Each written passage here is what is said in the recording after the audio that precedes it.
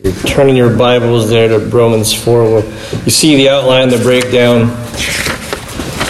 So verses 1 through 8, faith justifies you.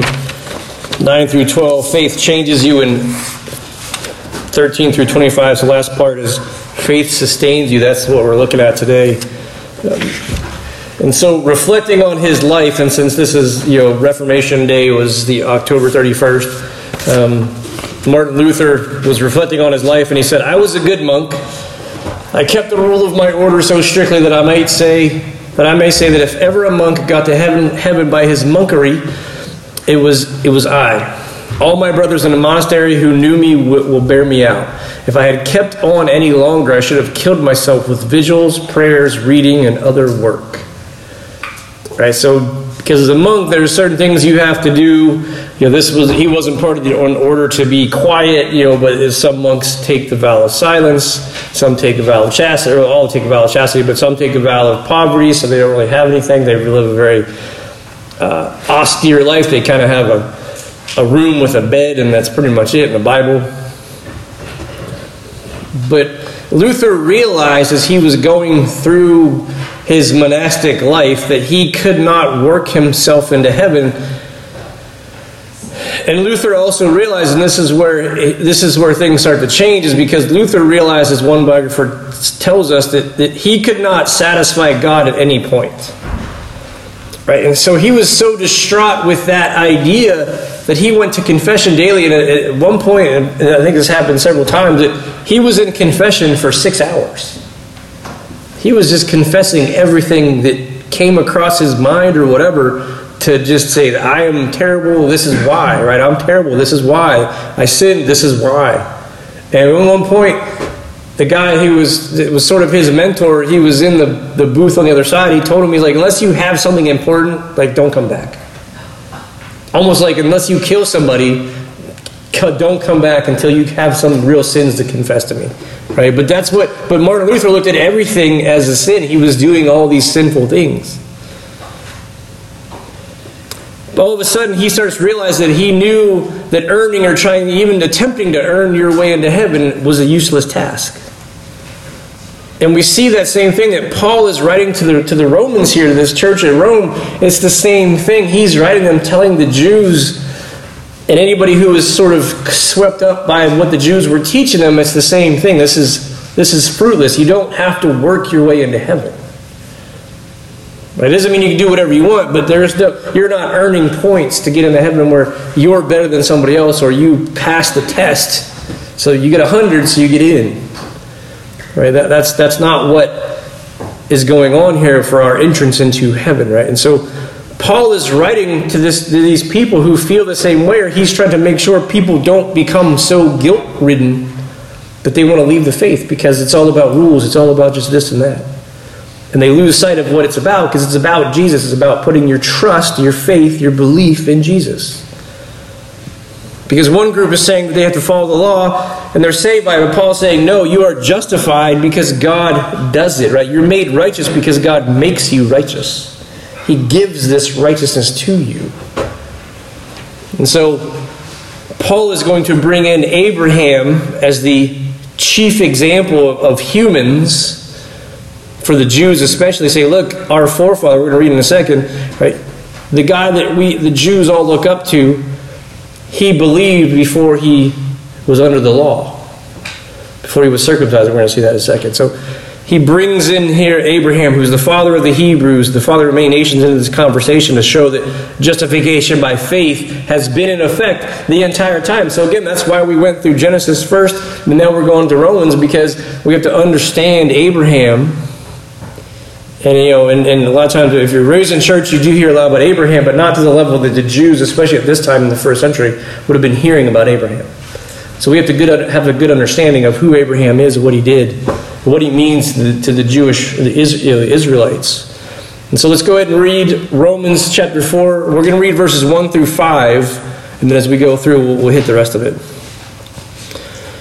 So Paul says, and he's continuing on this argument from chapter 3, right? This is all, if you could erase or hide all your chapter numberings, like you could just read just one giant paragraph or a bunch of paragraphs. But he says, what then will we say that Abraham, our forefather, according to the flesh, has found? If Abraham was justified by works, he has something to boast about, but not before God. For what does the Scripture say?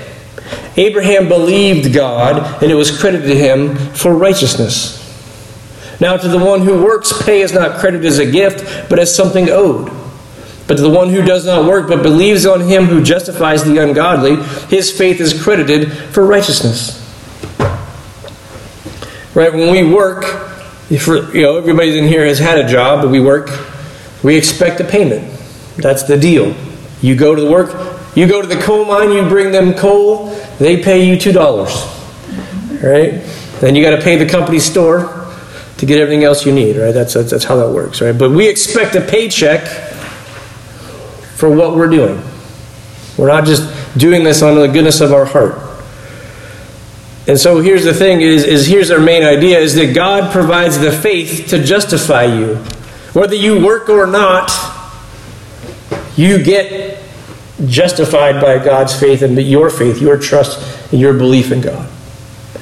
And it sounds crazy, it sounds horrible, because that's not the way the world works, right? That's what we think, this justice, it's injustice, and we're going to talk about that in a few minutes. But first we see this first point, these first 8 verses, faith is going to justify you. Faith justifies you. And so Paul jumps right into this, the most important thing, and it's, if he's not the most important person, he's one of probably the top 2 or 3 people. Abraham, Moses, and David are probably the most 3 important people in Israelite history. And so he calls him our forefather in flesh, and so he establishes this link. He's like, look, you guys are related. We are all related to Abraham as Jews. But it's not just a link like that, but he's also the template to follow. He is the one of the people that you want to be like. You want to raise your kids like Abraham. And so Paul uses Abraham to prove his point that this idea that God is the justifier has been around the whole time. This isn't something new with Jesus. Because when we went through Abraham's story, he messed up a whole lot. And if he was our employee, we'd be like, we're not getting paid because you messed it up. You owe me money for messing up the widgets that you broke. But God has a different story. And so verse 3 is the key here, because Paul quotes Genesis here and says that Abraham believed God and it was credited him as righteous. So God was not paying Abraham for his due for righteous deeds. He didn't say, well, if you follow me to this place, I will pay you this. Right, I would gladly pay you Tuesday for a hamburger today, Abraham, if you do these things. But he reckoned his faith as if it were righteousness. And so Paul's highlighting this term reckoning in some of the versions. He uses it 11 times in this chapter. Paul's claim that God acquits or makes right the ungodly is deliberately provocative because, again, like I said earlier, it sounds like it's injustice. Like, well, Abraham was so terrible, why does he get to be in? Right? Because we hear this all the time. Why does that person get into heaven and I'm a good person and I don't get into heaven? What are you telling me? Well, this person believes and you don't. Because that's the standard. He trusts, he or she has faith. You just are trying to get in by your works. That's your standard. And it fails the test every single time. And so Paul explains again, if you work, you expect pay. You don't get a gift. The boss isn't just giving you a bonus just because that's something you are owed. Again, when you sign the contract to work somewhere, I'm working here at this store, you're going to pay me so much an hour or so much a year, depending on how it is, that's it. It's a deal. It's quid pro quo. God came to Abraham and said, I'm going to give you land and kids, before Abraham had ever done anything. Right? He said that. That's what he told him. I'm going to make you the father of the nations. I'm going to give you this promised land. Abraham's like, sweet, I didn't even do anything. I wasn't even looking for a job. And again, if Abraham, if anything, he was doing things that would have gotten him fired. But God credits Abraham's account. So Baptist theologian Benjamin Keach, in a sermon on Romans 4, he says, a man can be perfectly obedient, yet he could not be justified. Because the justification is given and not earned. Right? The justification is the gift. And so we go back to Romans 3, verses 22 through 25. It says, the righteousness of God is through faith in Jesus Christ to all who believe, since there is no distinction, right, between Jew and Gentile. For all have sinned and fall short of the glory of God. They are justified freely by his grace through the redemption that is in Christ Jesus. Freely. That means you didn't do anything. God presented him as the mercy seat by his blood, so talk about Jesus, through faith to demonstrate his righteousness, because in his restraint, God passed over the sins previously committed. We are justified by God. We cannot justify ourselves, no matter how much we want to complain to the judge and make our case. We can't convince him of it. Like, I was good. Even when we break the law, we have to pay a fine, right? It doesn't erase the fact that the law was broken. It just gives you a consequence for your actions, right? If you get caught speeding, you pay the fine.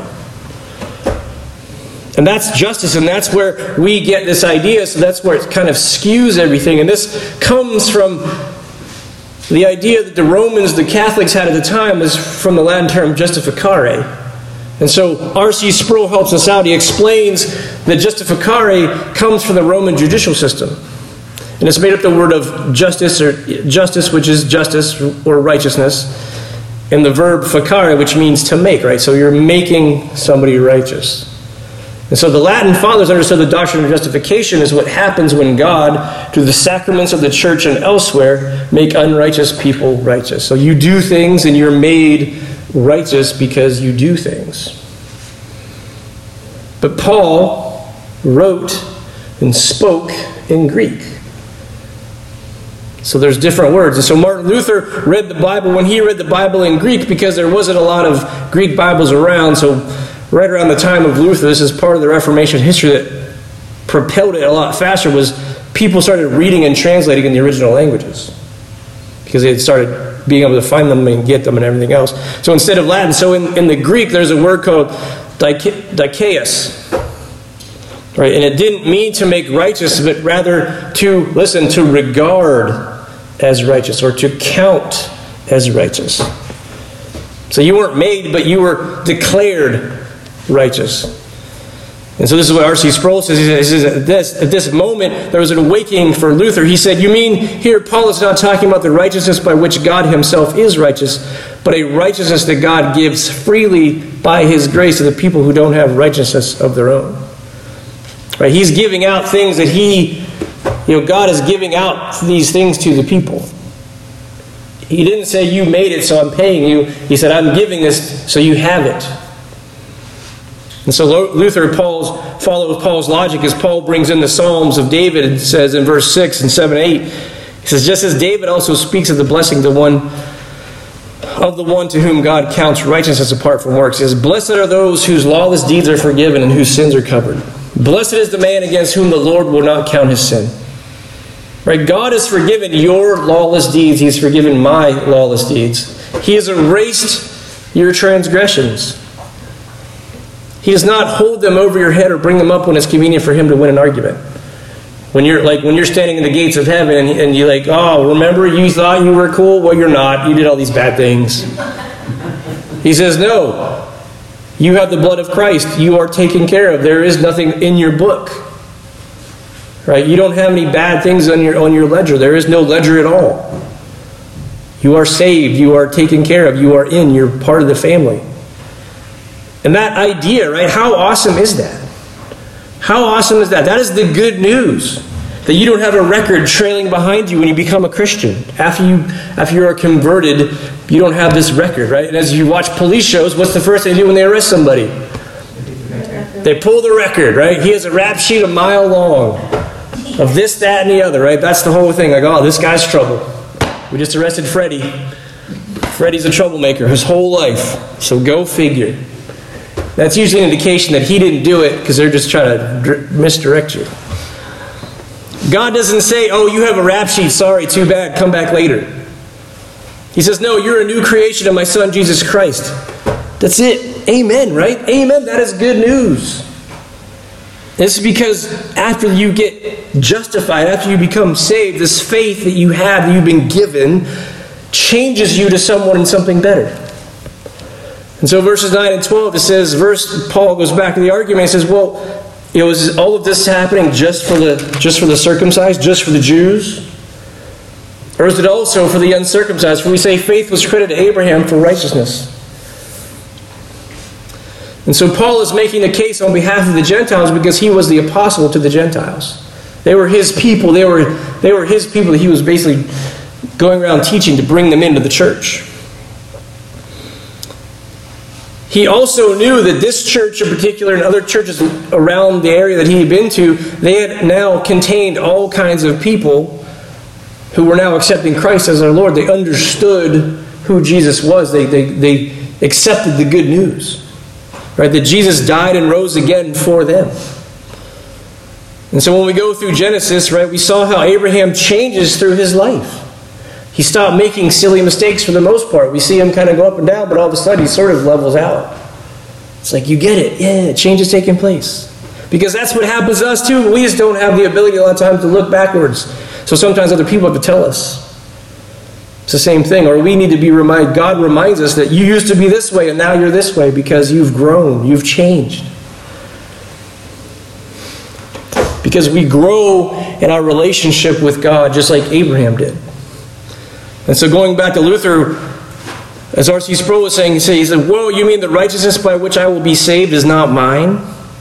Right? Because, again, we haven't done that. We didn't do anything. He called it the justitia alienum, right? So alien righteousness, a righteousness that belongs properly to somebody else. It's something that exists outside of us, right? Extra nos. And that is the righteousness of Christ. And so when we have that, when we realize that we didn't do anything, but yet somebody gave it to us, all of a sudden, just like Luther says, he says, when I discovered that, I was born again of the Holy Ghost, and the doors of paradise swung open, and I walked through. He went from going to confess his sins, going to confession for hours on end, to all of a sudden walking through and having this whole thing changed for him. Saying, I am free. So what are some possible changes that take place when the Holy Spirit takes a hold of you? And again, this is why this is kind of called part 1 and chapter 5 is part 2, because we're going to see more of these ideas pulled out in chapter 5. But here's what a little bit of a prelude here. So 1, God changes your heart.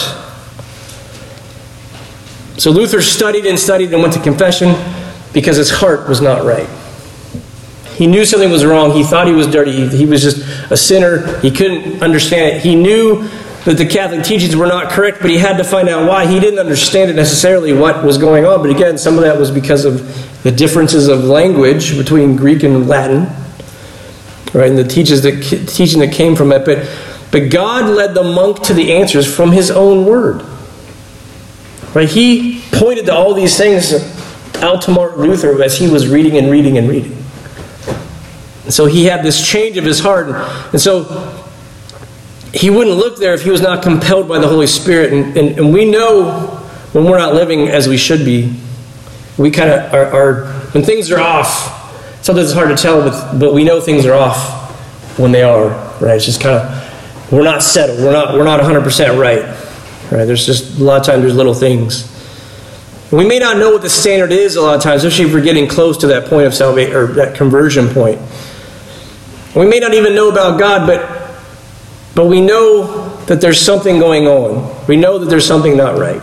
And so when we are converted, all of a sudden things get right? Everything just kind of falls back into place. You're like, oh, I get it. This is how it's supposed to be. It's not necessarily easier, but things are smoother a lot of times, we'll say. Because if you're living in God's will, again, it's not easier by any means, but it's sometimes a lot smoother to do so. Things kind of fall into place. Right? We all have our testimony. We could all probably pull out things like that. Like, yeah, I was upset. Things were going wrong. I got saved, as we call it. And all of a sudden, things kind of started going right. Because we are led by our new heart, which begins to change our mind. So point number 2 is that God changes your mind. Right? The Bible tells us of the infinite God who exists outside of time. He created the universe, which includes everything in it. Right? So that's a lot. It has talking donkeys. It has talking serpents. The dead come back to life. The sun standing still. Heroes, enemies. It sounds like a fantastical tale. that people just tell for numerous reasons. It is a lot to wrap your mind around. And when you throw in the Trinity, you throw in grace, faith, salvation, God coming down into his universe to our world to rescue his people, time and time again, when we don't deserve it, it doesn't make sense. Now, there's plenty of people who are skeptics, who are non-believers, when you were a non-believer, at some point you wanted to pick apart the Bible and say, well, this just seems totally crazy. There's no way this could be true. But the more and more you read stuff, the more and more it makes sense. Even archaeology starts pulling things apart and saying, yeah, this is true, this is right. Just from the historical standpoint. Right? Because the entire Bible is a story that Israel exists because of faith alone. God could have destroyed Israel several times, but God kept them because he was faithful, because he has a covenant with them. God's covenant blessed Israel before they were even in the covenant. He was making the people because he already had the covenant in mind. And so when we have a new mind, we understand that these things are possible. All these things that happen, particularly Jesus being raised from the dead, it doesn't seem so impossible because you believe. And it's not just because we wish and we hope it's true, but we know it's true. And so our mind begins to think on the things of God because we should serve somebody bigger than ourselves. And so we can't make things appear out of nowhere, but God has. God can. Because if not, we're just following some other person who has a little bit more money or ability than we do, but there's no point in worshiping him or her.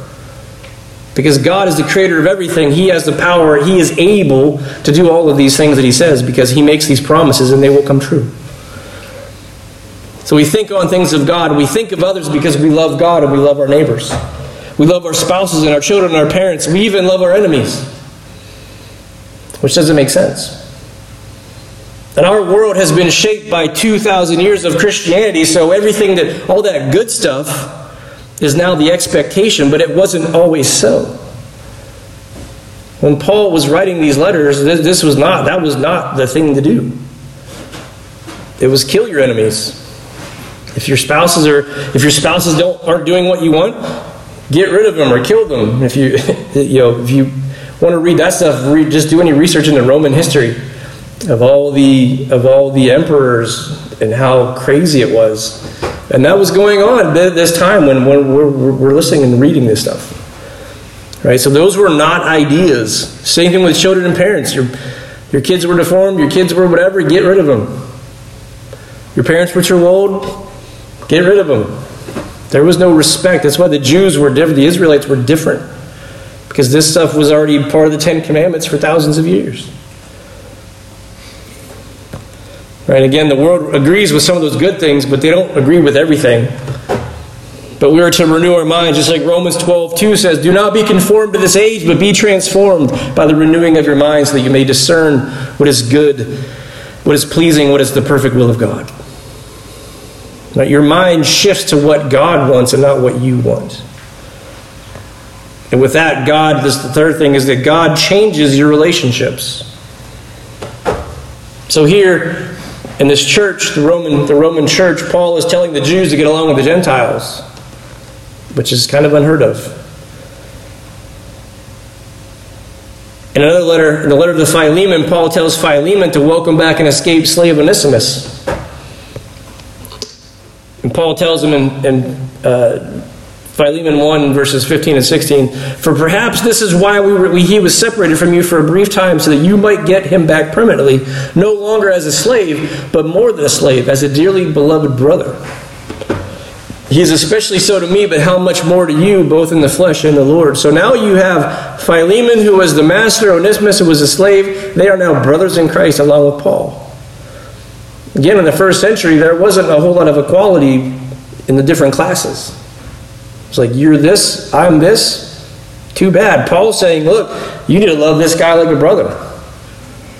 Treat him better. Don't treat him like a slave. Don't do whatever you're doing, you were doing. Right? People who are your natural family may not be as close as your new siblings or spiritual parents in Christ if you have them. Because everyone is under the love and the lordship of Christ. And so, That is the most important change in your relationship, right? Here's this one, that you are no longer at odds with God. Your relationship between where you are and where God is completely swaps. Because now you are no longer an enemy of God. You are now on His side. And so there is no more guilt to carry. You don't have to run like you're a fugitive. Because you are now under God. You are under His protection. Right? Jesus makes it possible for you to leave the old person behind and become the new man or the new woman in Him. And when that happens, your burden is lighter and you can carry on through life. Because as we see with Abraham and Paul, right, faith sustains you. So this last section is verses 13 through 25. Paul brings in God's promise to Abraham. So again, we go back to understanding this. So God promised not only land, but descendants. So when Abraham got this calling and everything else, he was 60 years old when he heard the call. He was 175 years old when he died. He was about 100 when Isaac was born. So Abraham had to wait 40 years for him and Sarah to have a child. A lot of us don't want to wait 40 minutes for a sandwich, right? Or a movie or whatever. We want things now. We have Amazon Prime on the brain. I want to buy it and get it delivered by a robot right now. I don't want to go wait in line at the store either, so you got to hurry up and fix it. But Abraham was waiting 40 years before he saw the promise of descendants between him and Sarah fulfilled. That is a lot of promise. He had to be sustained by something, and he was sustained by God's promise. He had faith that God would fulfill that promise at some point. He got impatient. He ended up having a child with Hagar. Right, we know that with Ishmael. He had Ishmael. We know he was trying to do things, and we do that. We I can't wait any longer.